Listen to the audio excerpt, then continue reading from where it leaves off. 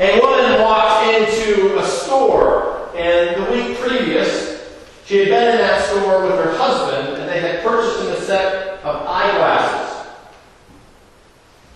"Hello, ma'am. What can I do for you?" "Well, last week I came here with my husband, and we purchased him a set of eyeglasses." "Well, what seems to be the problem?" "He's not seeing things my way." Today's passage is all about seeing God's way. The Pharisees, socially respectable, despite their biblical knowledge and their religious authority in this situation, do not see God's way. They are totally blind to who Jesus really is. Whereas the blind man, socially outcast, despite his lack of biblical knowledge and lack of religious authority, in this situation sees God's way. Increasingly, the formerly blind beggar sees Jesus for who he really is. John chapter 9 contains one of the most well-recognized verses of Holy Scripture. Did you catch it? John 9, verse 25, "I once was blind, but now I see." This verse was made famous by a slave ship captain turned Anglican priest. John Newton, the author of the hymn Amazing Grace, would have said that in his physical blindness, and in his old age he became blind, that he saw even more in his physical blindness with his eyes of faith than he had ever seen when his eyes were functioning properly when he was a slave ship captain, taking human beings merely as cargo. And by the way, according to many accounts, there are some 40 million slaves in the world today. And as Christians, especially if we're striving to be disciples of Jesus, we should be praying against that. We should be offering, we should be helping those groups and individuals and agencies who are seeking to free folks who are trapped in slavery. There's all sorts of different kinds of slavery in the world today. And this slavery is not just far away. This slavery is happening here in Canada. And so as Christians, we should be joining other believers who are working against this, as well as other people of goodwill. All in the liberating name of Jesus Christ. Fidel Castro, the late Fidel Castro, once said these words, quote, "I have never seen a contradiction between the eyes that sustain me and the ideas of that symbol, of that extraordinary figure, Jesus Christ." End of quote. Was Castro seeing things God's way, or was he suffering from spiritual blindness?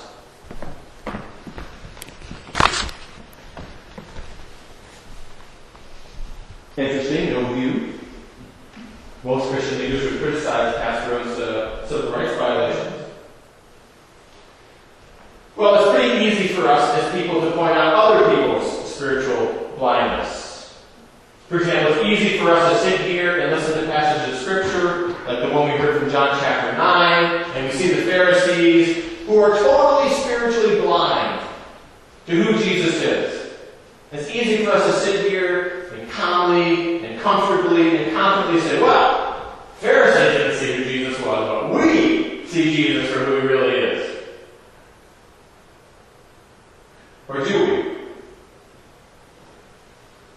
How would you know if your spiritual vision is off? An optometrist said to a lady, man, how did you know that, what gave you the indication that your eyesight was deteriorating? Well, when my husband started to look attractive.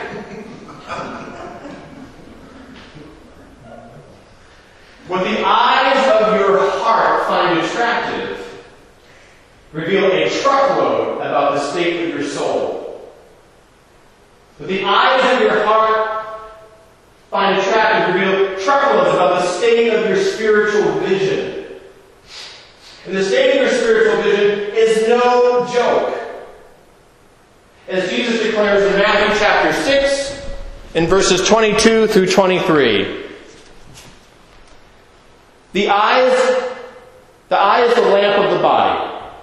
So if your eye is healthy, your whole body will be full of light. But if your eye is unhealthy, your whole body will be full of darkness. If then the light in you is darkness, how great is the darkness? Eugene Peterson, in his provocative paraphrase of the Bible, I recommend it to you if you've never read it. It's entitled The Message. But Peterson renders this verse by Jesus in the following manner. Your eyes are windows into your body. If you open your eyes wide in wonder and belief, your body fills up with light. If you live squinty-eyed in greed and distrust, your body is a dank cellar. If you pull up the blinds on your windows, what a dark life you will have.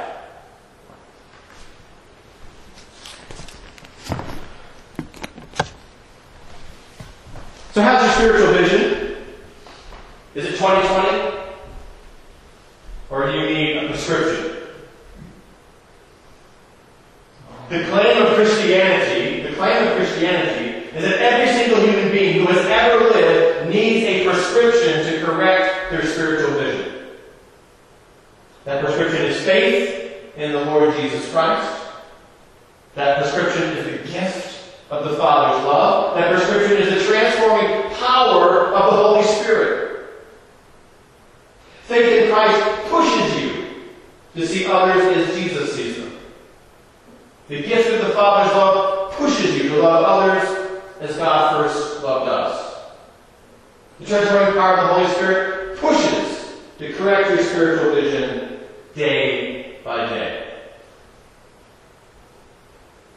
How many of you remember the WWJD craze? You remember that? It was kind of in the early 2000s. What would Jesus do? It was this huge phenomenon on bracelets and posters and coffee mugs.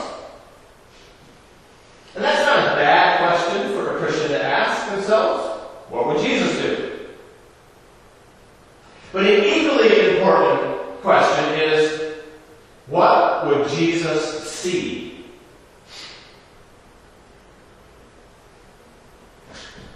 Often, you and I are totally unaware of our spiritual blind spots. True or false?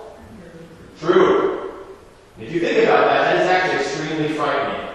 Totally unaware. Here's another statement. You and I are often unaware of the very thing that is standing right before our eyes. True or false? It's often true. Often true.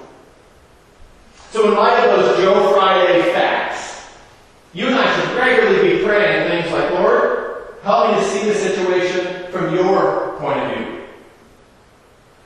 Jesus, I don't see anything good about this person or about this situation, so correct my spiritual vision. Or God, I'm spiritually blind right now. Everything is gray. I don't know where to go. I don't see anything clearly. Fix my vision. Sustain me. Bring other people whose spiritual vision is strong to accompany me along the way. The potential for spiritual blindness, even for those who are seeking to be disciples of Jesus, is so high, it's immense, that you and I should be running to community.